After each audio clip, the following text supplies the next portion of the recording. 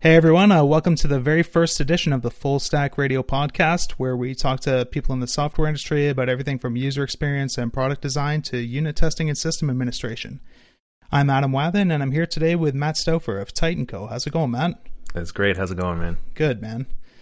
Yeah, this is exciting, the first episode, and you're privileged enough to be on it. How do you feel about that? I feel awesome. I didn't know this was the first. I figured there's, this is old hat for you. You've already had 10 people on, so I'm geeking out right now. No, you're the guinea pig, so we'll All right. see how it goes.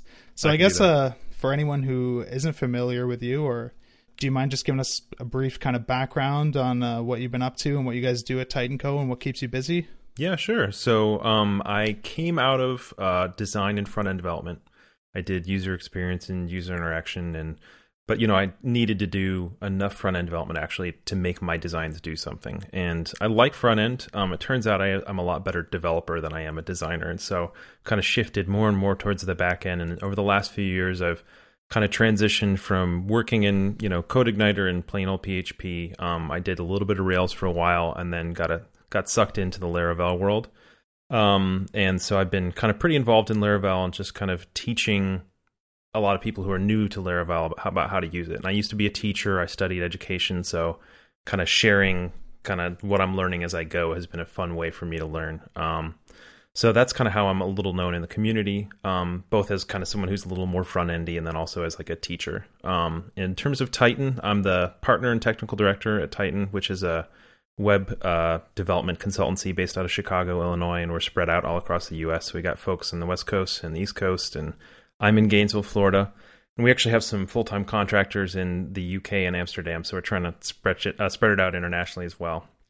So, and we do, still working on how to describe it, we try to take on challenging problems. So sometimes those challenging problems are, responsive CSS across multiple devices with JavaScript doing 3D manipulations and calculations, and sometimes that is dealing with the ugliest, legacy database systems and, PHP 4 that you've ever seen in your life. So whatever it is, it tends to be something that's pretty complex, and we just love kind of coming up with cool solutions to complex problems. Very cool. So the reason I wanted to have you on the show is you wrote a really cool and interesting article, I guess it was a few months back on your blog, about the CSS approach that you guys kind of take and how you kind of take the best of all these different modern CSS methodologies. So I guess what I first wanted to ask you is, how long do you feel like you've been writing what you would call good CSS? Oh man, time span, I'm going to say a couple years. There was a time when everyone was kind of just popping out this new kind of object-oriented CSS, and then you've got Smax, and you've got the CSS Wizardry guy, and who are the other folks working at that? There's a couple different people, and at the same time, they're all kind of starting to say, hey, we can write better CSS. And at the same time, we're also seeing Less and Sass come about, and all of a sudden, just kind of the front end had this explosion of new tools. And so I think probably for the last, maybe, it was when we did Gene.com, and that was end of 2011. So yeah, couple years of really just digging into how to write CSS well. Cool. So I think the thing with CSS too, right, is there's kind of two sides of it. There's the one which is just making it do what you want it to do, which right. is a huge challenge on its own a lot of the time. Mm-hmm.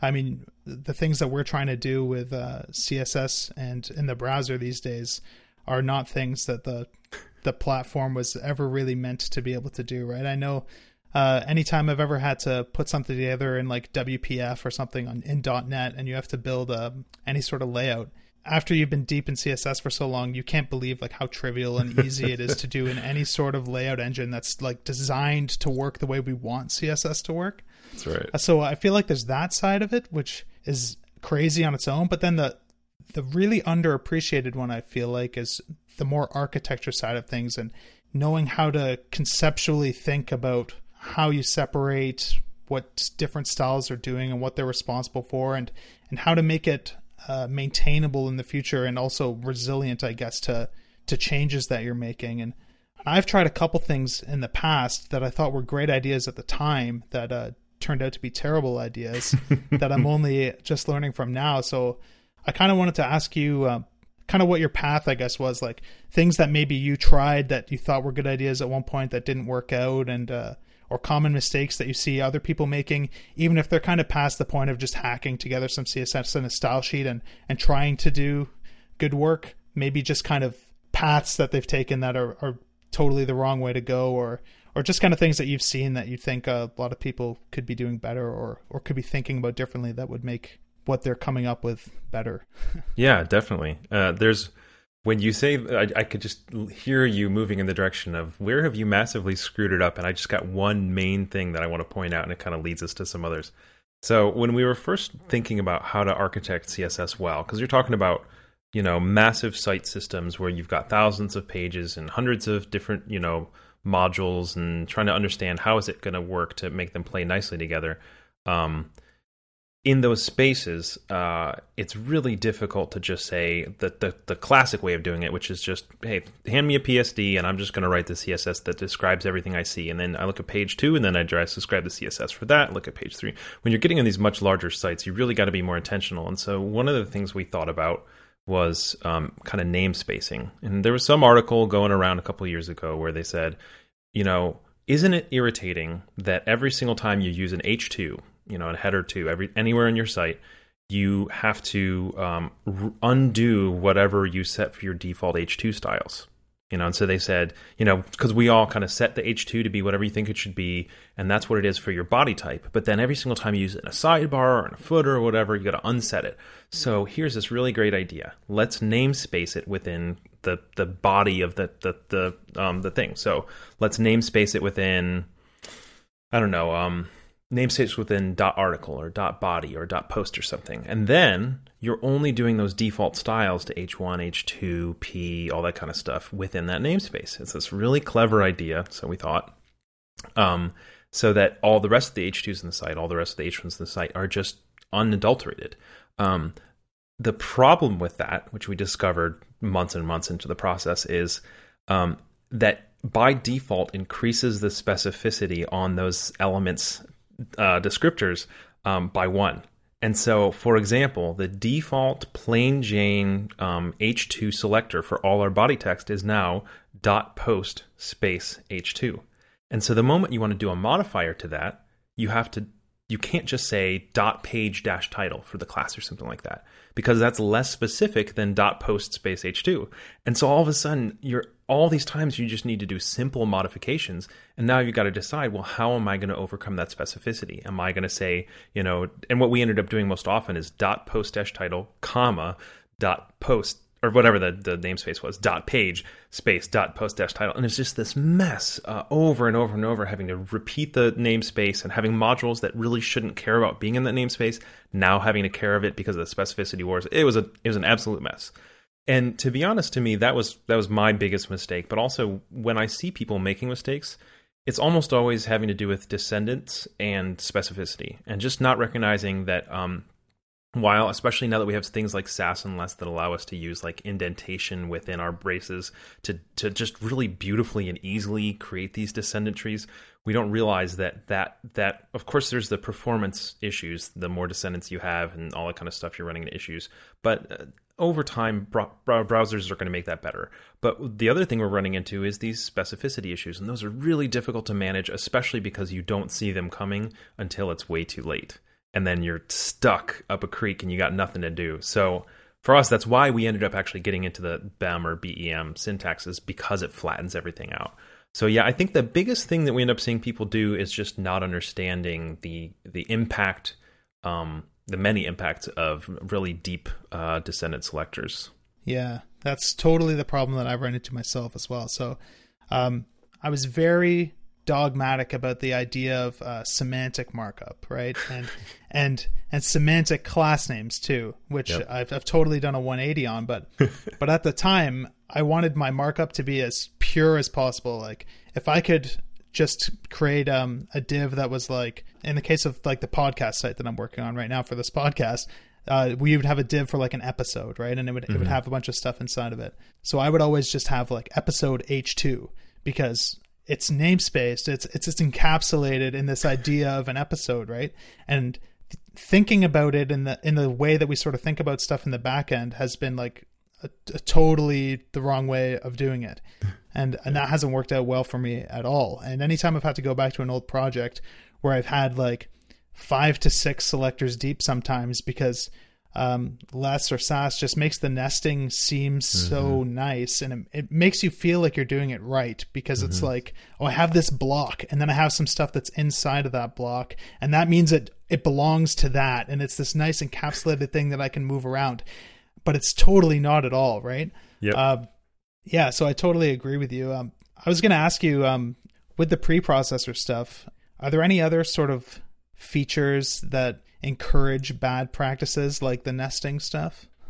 I don't have a specific example of this, but I've seen some ways that some of the cleverer features like extends and that kind of stuff can be abused. And I wish I could come up with a particular example, but it's usually when, and I mean, I talk with this with my developers a lot, when you're more focused on being clever than you are on, being effective or being clean or, whatever, you end up shooting yourself in the foot a lot. And the preprocessors allow a lot more cleverness than native CSS does.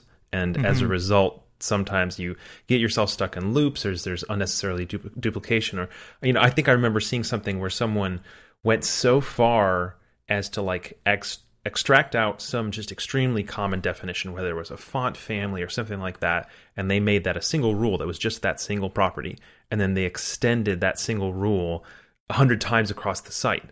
And they're like, oh, this is so clever, I can extend it. And in the end, you ended up having this massive selector with 100 different, selectors with a single property. And I'm like, okay, what are you actually doing? And I think it lines up a little bit with what you were just talking about with the SAS and the less making it easier, is that, like, for example, the whole nesting thing in SAS, we got so excited because it made our code more beautiful. But the problem is sometimes we get so excited about our code being beautiful or clever at the expense of actually it working well, or at actually it providing a good architecture for future development around it or whatever. We're so excited about how like literally beautiful the indentations are or whatever that we don't realize that it's actually negatively impacting our code. So yeah, I think extend is a great example. That was something I was going to bring up as well. The other thing that I found is related to what you're talking about, but basically just mixing in classes at all into other classes. So at first it might seem like if you have a bunch of different button styles, for example, and then like a default button style that gets applied to all of them, it might seem like a good idea to mix in that button style into your other buttons, right? So you'll have just a button class and then a button primary, a button warning or whatever.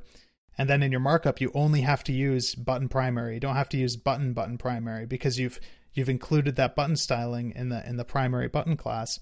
And it, as someone who's primarily a backend developer, that feels like the right way to do it totally. But you're not actually building an inheritance hierarchy the way you think you are in the CSS. It's just the preprocessor just copying and pasting stuff for you, right? So something that was a totally revolutionary thing for me was just thinking about the idea that your markup is kind of where any of your relationships between classes actually ever mean anything, and they don't ever mean anything in the actual CSS. So if you're using that kind of single class approach where you have a button primary that includes the styles from the button, and that's inside some other container, and now you want to style everything inside that container that's a button, maybe you want to get rid of the rounded corners on all of the buttons in that particular container or something. Now you can't just say sidebar dot button and get rid of the rounded corners on all of them, because none of those elements actually have that button class anymore. It's like you actually have to define the parent class in the list of classes for the relationship to actually mean anything. So thinking about things in that way has kind of twisted things around on me a lot. And I've sort of gone the opposite way now, where I'm starting to have really, really long and verbose lists of classes on different elements if I want to combine different things. And even though I think it makes my markup maybe look uglier or something, it's certainly been so much easier to maintain and so much easier to change, because instead of your CSS being super tightly coupled to your markup, where the structure of your HTML is totally duplicated in your style sheet. Your CSS now is just like a component library where there maybe is a some section of it where it's specifically related to your markup for layout and stuff like that, but everything else is just meant to be totally reusable, and you could bring that in on another project and it would actually be useful. Whereas the way I was doing it before, it's like the CSS was single use only. It could only work for that project.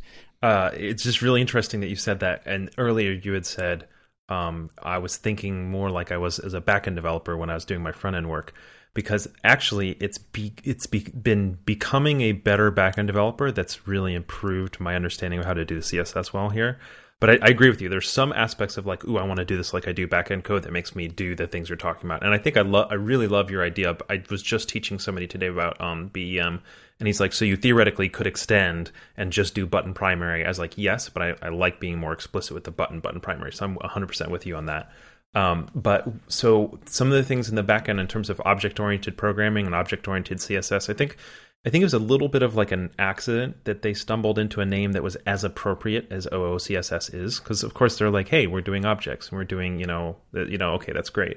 But the more I think about it, the more I think it's actually really appropriate. Like think about separation of concerns, and think about, the single responsibility principle, and think about, loose coupling. Like the more I think about these things, I'm like, in encapsulation, I'm like, yes, that's what I'm doing. I'm building a whole bunch of tiny little CSS modules that can't know about the other ones near them, that need to be able to operate on their own, that can't be too dependent on what's above them or below them or anything, that need to function on their own, and that should be easily described by saying it does this one thing. And the BEM syntax is very effective in doing that, because your naming is going to get really nasty if you have many levels of embedding. If you're like, because, one of the foundational concepts of BEM is that it's, block element modifier. Yep. And so what block element modifier, like that just doesn't fit, and it looks silly. And so it kind of helps. We're putting constraints on ourselves to write better and more modular and smaller chunks of code. And as I'm writing better and better backend code, it's the same thing. I get smaller classes that are simpler, that do less, I never thought about it that way, but I guess like the analogy that kind of popped into my head when you said that is when you're unit testing and you have to mock 7 classes for something. Yeah. It's kind of the same as when you have like these 7 subcomponents of some component, and it's not necessarily going to prevent you from doing it, but it's like a CSS smell, right? Exactly. Yeah, totally. So it's pretty interesting. The thing that I think that I didn't realize right away with the object-oriented CSS stuff was that even though it's called object-oriented CSS, it doesn't work without approaching it in your markup a certain way as well, right? It's not just about the style sheet. It's about how you use that stuff in the markup and how you can combine this stuff and how you apply your modifiers. Like the base class has to be there for you to apply a modifier class. And I don't know, it's been interesting for me. There's some things that I'm still struggling with, and I'd like to get your input on this actually, is where do you kind of draw the line between what do you consider too presentational, I guess, when you're creating these components or utility classes, or at what point does it almost feel like you're just kind of doing inline styles again? Because I've almost felt like I've got to that point sometimes where you have like a utility class for capitalizing text or something, which is super convenient to be able to just capitalize text on the fly, but that's a single CSS rule. So is that really any different than just adding a style attribute? You know what I mean? Yeah, I think I'm going to lean pretty heavily on the not going too far on that road. Maybe a little heavier than I should, only because like I've got just kind of like a certain set of internal principles. So one of them is if you look at something like a Bootstrap or something, you are not writing new CSS code when you use Bootstrap. And I'm not hitting on Bootstrap, but it's a perfect example. When you want something to look a certain way, the answer is to apply a certain set of classes. And that's great. But what if you want that to change in another context? Let's say you want that exact same set of things to exist and it's a concept, but it needs to appear as a concept 3 different places. A certain layout, a certain combination of layout and spacing and something else. Well, that's kind of a module. If you're repeating that kind of same set of things over and over and over again, it's a module. But if you don't allow yourself the space to call that a module and then name it and then reuse it, then your code isn't being dry. It's, dry meaning don't repeat yourself. So all of a sudden you're kind of repeating yourself. And someone could say, well, if you do button and button primary, you're repeating yourself. And I say, no, I'm not really. I'm being more explicit. I think there's a little bit of a difference. So to me, if I need to use 15 classes on one element and then 5 classes on 2 of its different sub-elements in order to do a certain layout, and I need to do that same layout 5 different times for the site, I want to identify that layout as like, hey, that is an attribution, a post-attribution layout. Whatever, maybe it's like the person's image on the left and the title on the top and the body for the attribution or whatever. I want to just call that a module and I want to reuse it versus having to use, well, that's the float left class and that's the push right pull 20 or whatever. So with the Bootstrap, I often would see people putting classes in and I'd say, okay, that's really nice, but what if it needs to change based on some responsive criteria? Or what if you need to reuse that same combination multiple places? And it just gets to the point where you're right. It's just kind of like, well, you replaced, font style equals italic or whatever with class italic. There's no difference between those. So for me, I think one of the things we're really just trying to focus on is identifying what the modules are, what the independent components and chunks are. And there's a big difference between identifying a chunk or a component versus a style. So like utility classes tend to really line up more with styles, even if that style is more than just italic. Maybe it's italic and black or whatever, but it's not a chunk, right? Like dark, bold, italic or whatever is that's not a chunk. That's a utility class. So in general, a lot of those kind of utility class type things, I just kind of shy away from them anyway. And I might use that as a mix-in. Maybe there's a style I'm going to apply regularly. Okay, well, I'll make a mix-in for that style, and then I'll use that mix-in in several different of my components. But that's not a component. It doesn't deserve its own class. Or maybe I'll use a, what's it called in Sass, where you can have something that you extend from, but you use the percentage sign in front of it, so it never actually generates its own class. Like the placeholder mix-in thing? Yeah. Exactly. So basically, when I find myself like looking at a situation and I say, if I want to change it, based on some responsive thing, or if I want to reuse it somewhere else, or if my designer comes in and says, you know what, that thing is going to remain the same thing, but it's going to look very different, X and Y way. If that just totally throws my old system out of whack, if any of those things do, my old system probably was too tightly coupled to the presentation. Yeah, I think you've hit the nail on the head there. It's basically about identifying things that are going to change together, right? Just like when you write code. It's definitely tricky. It seems like almost unsatisfying to me because it's very easy to go too far in any direction. It's easy to go too far in the pure semantic sort of one class for like a parent element, and then everything else is like directly targeting element selectors. And then it's very easy to go too far in the other direction too, where it's like, well, I'm just going to break everything up as much as possible and just combine them in the markup. And so you have to kind of straddle the balance between them. And from, I guess, like a mathematical standpoint, it's frustrating to not know, like, can't someone just tell me like what the exact right approach is I'm just supposed to use for CSS that just lets me land on stuff that's always going to be maintainable and it's always going to be good. And I think that's something that people look for in a lot of things. I know I've looked for that same thing with unit testing and object-oriented design. It's like, well, I don't care about the context of this project. I just want the checklist that tells me exactly how to land on the exact perfect design every time. So it's been an interesting journey. The other thing that I wanted to ask you about, which I did briefly talk to you about on Twitter a while ago, but was grids and how grid stuff fits in with some of these approaches that you outlined in your article. Yeah. I mean, I think there's no universal answer, because when one person says grid, they're thinking a very different person, or a very different thing than another person that says grid. When I'm thinking about a grid, I'm usually thinking about a layout that's split into some arrangement of columns. And I want to ensure that my columns are multiples of some central unit. So if it's a 12 column grid, I'm not using a 12 column grid. I'm creating 3 columns, and I want to ensure that they're all multiples of, 1 against the 12. So I want to ensure that the left one is 2, and then the center one is 6, and then, whatever. So grid systems make it easier to set up the math for that and make it easier to spin it up quickly. And some grid systems are simple enough that they're not going to add too much weight. But to me, a grid system is more in the Bootstrap world.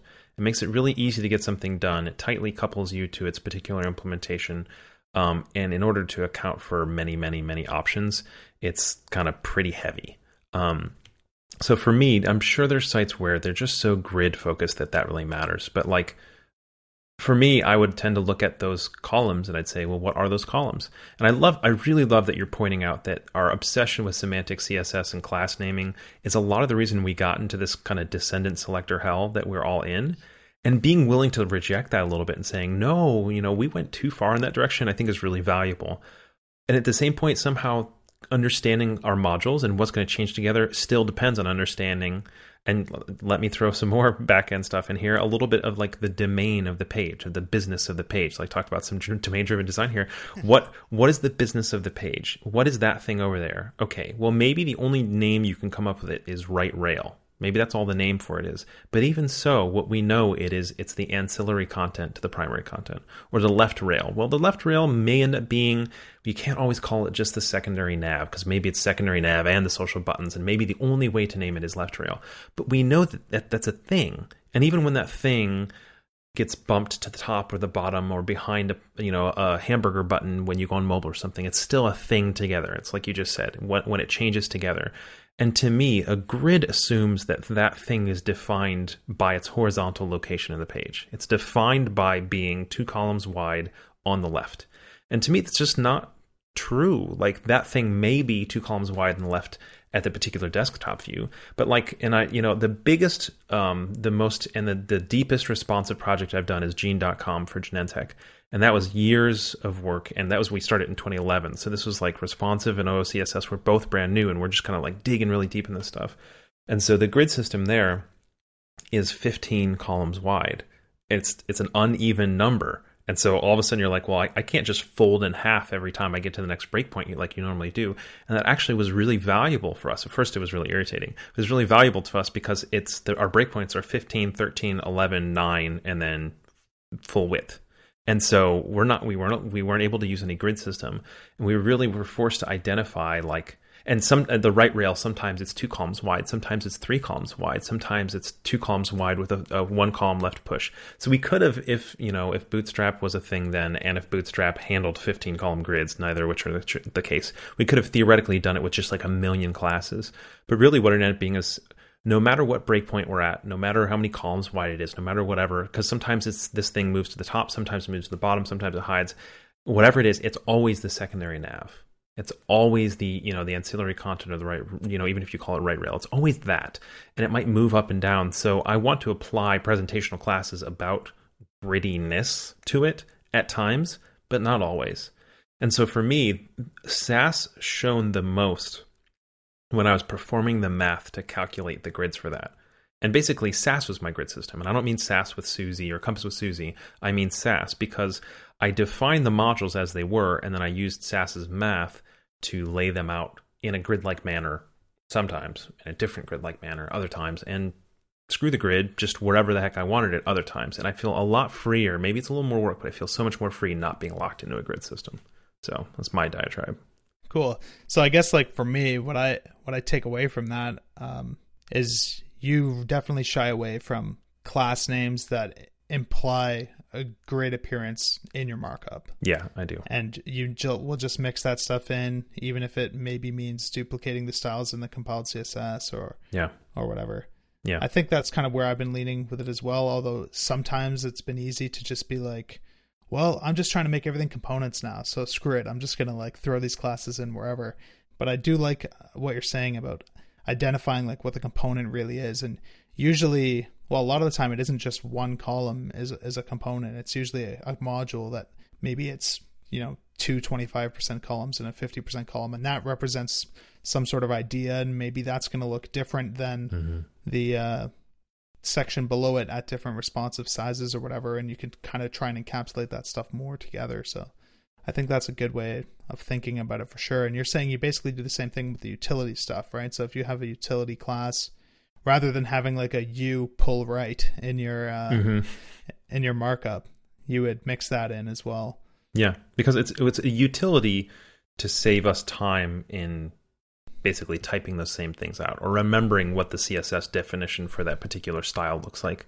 But the moment you make it a utility class, then you have to define that it's always going to behave the same way every single time you use it everywhere, which means it's either so fine-grained a use case that it's basically just in like line CSS, or it's so broad that you're always going to run into some situation where you want it to change differently on one element in a particular context than another.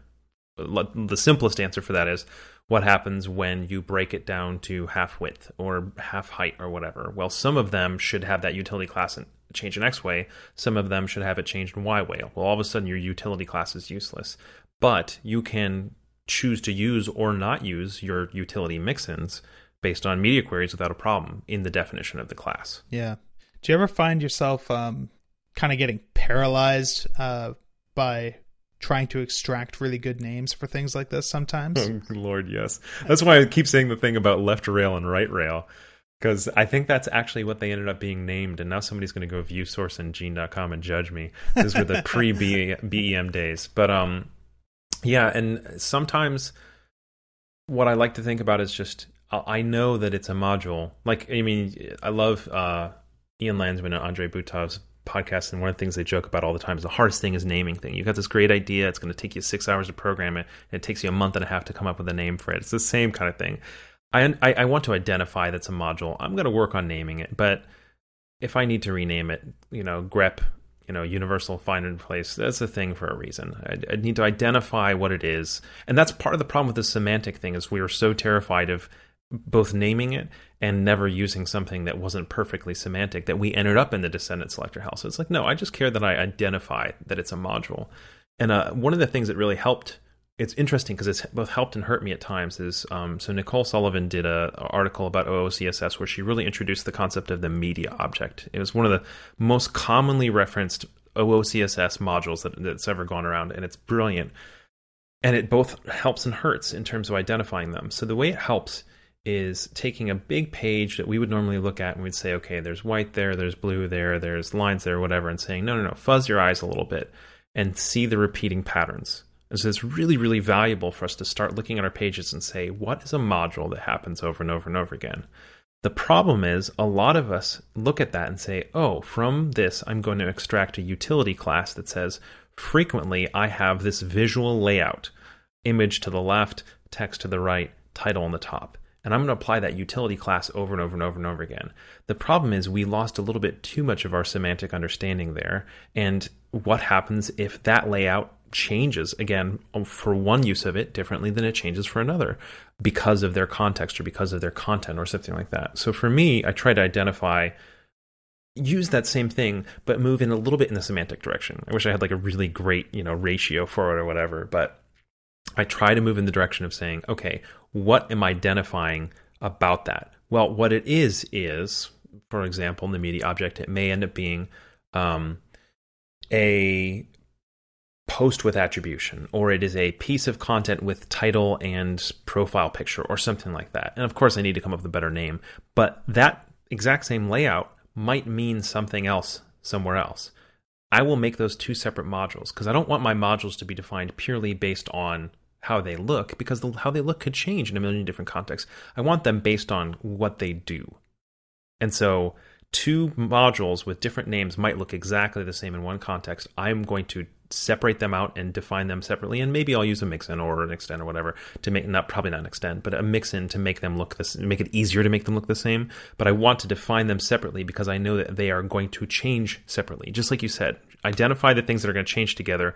Everything that has the same float layout is not always going to change together. Therefore, you shouldn't use classes based on those named classes based on those float layouts. Totally makes sense. One thing that I'd be interested in pushing back on a little bit there, that please, well, not in the sense that I have an answer, but a lot of the time you'll have something that maybe has a name on your page, as far as what it means for that page, but the visual representation of it is something that gets reused in other places, and it's a complicated set of styles. Like, say you have like horizontal tabs or something, right? Mm-hmm. And the styling to create this set of horizontal tabs is fairly complex and fairly involved. And you have some important part of the page that has like a name, like maybe like your primary navigation is a set of horizontal tabs, but you also have some stuff further down on the page that's not really important, that's also horizontal tabs. Like, would you attach the horizontal tabs class to like your primary nav space horizontal tabs, or would you mix that horizontal tabs into the primary nav? That's a fantastic question. That's a perfect example of where my thinking is breaking down. So you got me. It depends on, I think, how tightly tied the concept of the thing is with the tabs themselves, like the display, the particular display style. It also depends on how those tabs are going to change in different contexts. Like, for example, if I just know tabs are tabs are tabs, and this thing loses all coherence without being tabs, well, I'm going to couple it more tightly there with actually directly defining the styles in line in the, in mixins or whatever in the markup. Well, no, actually, if it's more tightly coupled, no, you're right, in the markup.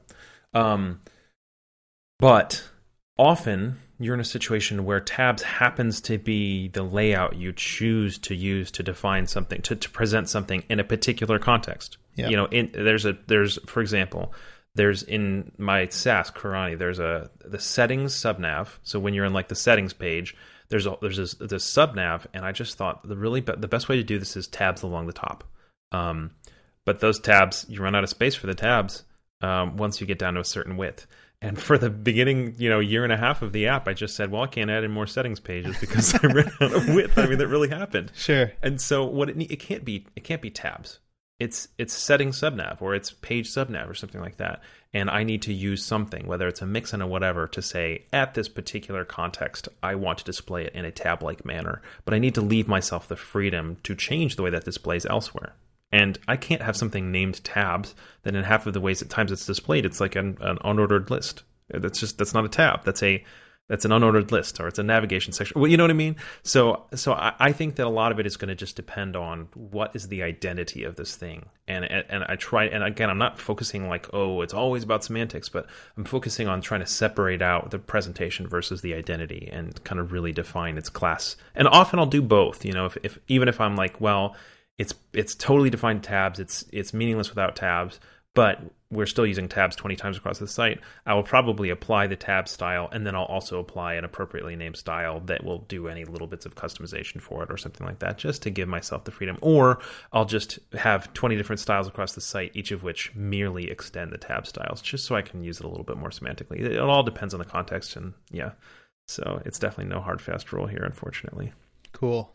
One other thing I was going to ask about, which is something I've run into, especially when you're trying to do responsive layouts, is a lot of the time at some page width, you'll have a group of things that are together and they should be represented as one subcomponent. Say, like, maybe in the heading of an article, you have like the author and you have like the date and you have the actual title. And maybe at some size, you want the date and the author to be next to each other underneath the title, but as it shrinks, all of a sudden you want the date to be above the title and you want the author to be below the title. Do you have a strategy for trying to name things when things are really part of the same? Maybe they're both like post meta is like the name of the group of elements, but because of the way that you want to display them at a certain size, you can't keep them in the same container and they have to be split up. I think your example may be a little more extreme than what we run into, but something I'll often run into is like, I've got my nice little theoretical concept of what this thing is, and then reality says, well, that div you're using to wrap it is really going to be a little too constricting to apply whatever particular styles you want to it. Sorry, buddy. What I try to do is I try to keep things as pure as possible, and then I enable myself to have more elements, wrappers, or whatever that are hackier, and just do the hacks on them, if that makes sense. And I don't know if this answers your particular question, but like, so for example, I will have I'll design it as I think it's like purest essence is, whatever that ends up being for the thing, and I'll name it as its purest essence is, whether it's post meta or whatever. And then I'll either wrap it in another class that is the kind of the cheat, and name it such, or I'll put a modifier on it and it says, well, post meta, hyphen, so using BEM, and it's the post meta in wherever we are in the page, page title or post meta news page or whatever. And then I'll do the kind of crazy weird hacks in there. And I may even end up needing to use descendant selectors to do the hacks there to switch what's on top of what or whatever. But what I want to do is isolate the hackiness as much as possible to a really, really small scope. So whether it's that one weird hacky div container that's only there in that one space, or it's that one class modifier name that you only apply there, I try to separate it so it's still a beautiful, pure, OOP element, and then assume that, the hack's doing all the hack work. And the moment I take the hack off, I can still drop that same post-meta element anywhere else I have in the site without feeling the burden of having to overcome or worry about how the hacks are going to affect it. And it kind of comes from, again, it's CSS wizardry. I think it was him. He had a concept of a shame.css file. I don't know if you ever heard of that. Yep. So the shame.css file really helped me think through this, because what it is like, look, we always have to do things that don't fit into our dream world.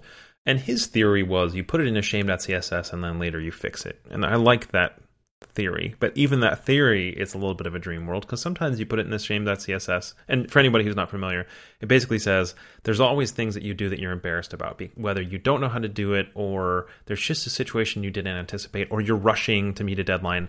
When you do that hacky stuff that you're embarrassed about, go put it into a single file that is the hacky stuff lives here, and name it shame.css or shame.scss.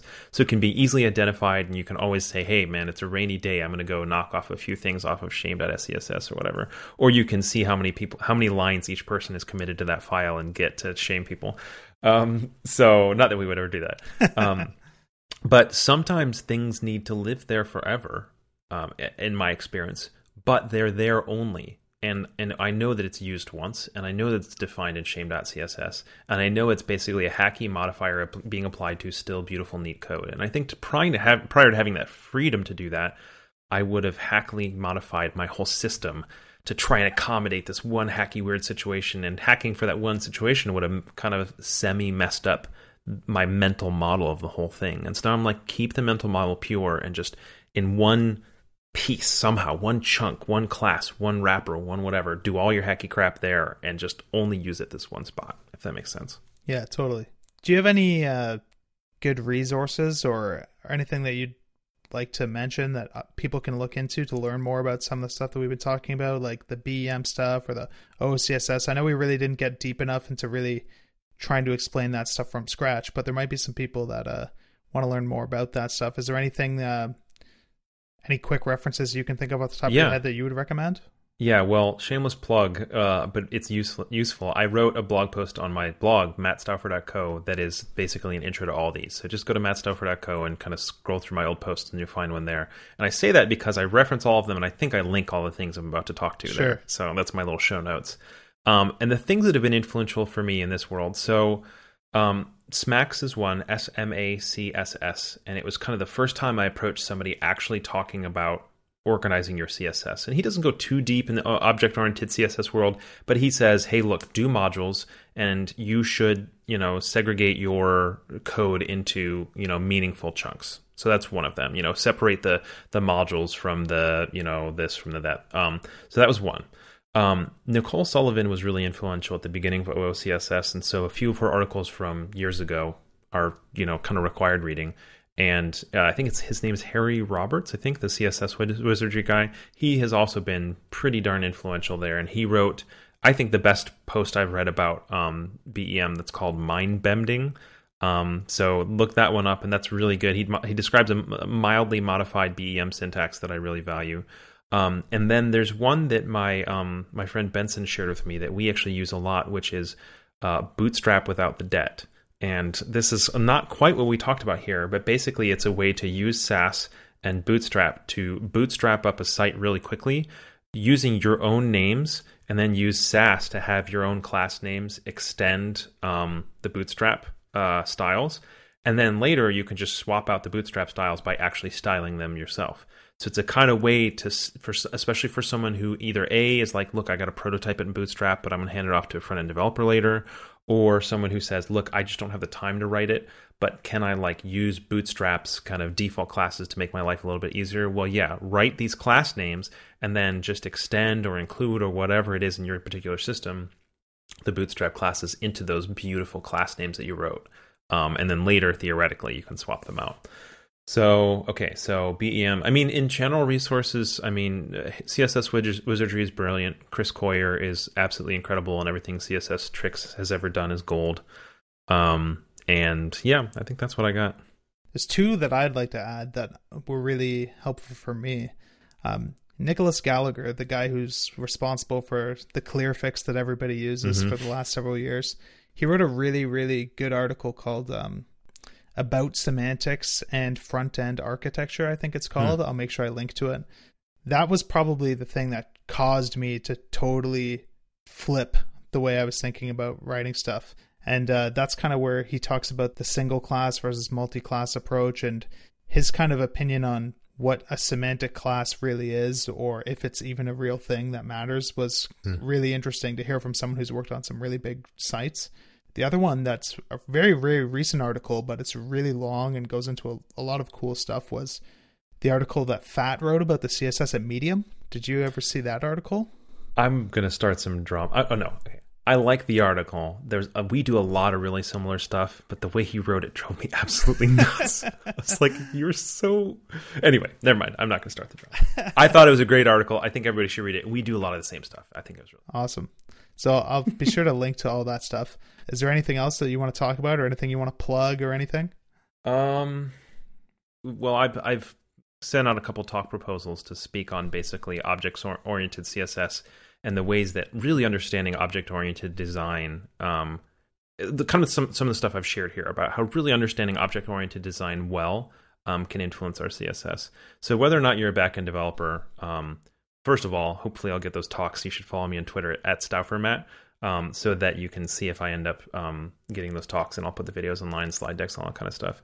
But I would really highly recommend, whether or not you're a backend developer, learning the basics of OOP, because that has been so influential in me writing this well. And if you already know them really well, then start thinking about how to apply them to your CSS. If you don't, learn, what solid means, and, single responsibility principle, law of Demeter, all this kind of stuff, and just start thinking. And if whether or not you've seen it before, read through them and think through them as they apply to the front end, and realize that there's actually a lot more overlap there than you might think. So that's just kind of I guess that's not a plug, but admonition. So if any conference organizers are listening to this and Matt's whoop, whoop. submitted a proposal to your conference, you should definitely accept it, because he's a great speaker and he's got a lot of interesting things to say. So what's the best way for people to get in touch with you if anyone wants to chat about some of the stuff or ask you questions? Or well, I'm often on IRC. It's in the Laravel channel, and I spend more time than I should there. But for folks who aren't Laravel inclined or aren't as geeky, at StaufferMatt is definitely the best. So mattstauffer.co, and then at StaufferMatt on Twitter. Stauffer is STAUFFER. I think that's it. Yeah. I mean, I'm always on Twitter. Always. And I try to, when I learn new things, I'm still a teacher at heart. So it gives me too much joy to write a blog post and share it with people, and I'm all giddy. I've got 2 blog posts waiting to be published right now, and I'm when can I publish them? so yeah, check out my website, hit me, follow me on Twitter, and hit me up about anything. Awesome. Well, thanks a lot for coming on and for talking about this stuff with me. I definitely learned a lot, and I hope other people got a lot of good stuff out of it too. Thank you, Adam, and this was such a pleasure. I'm really excited. Awesome. So, we'll see what people think of the very first episode. If anyone has any feedback or any suggestions for who they'd like to see on, or just topics that people would want to hear more about, definitely hit me up on Twitter too. I'm just Adam Wathen on Twitter. So that wraps up, I guess, the very first episode of Full Stack Radio, and hopefully we'll see you guys again in a couple weeks.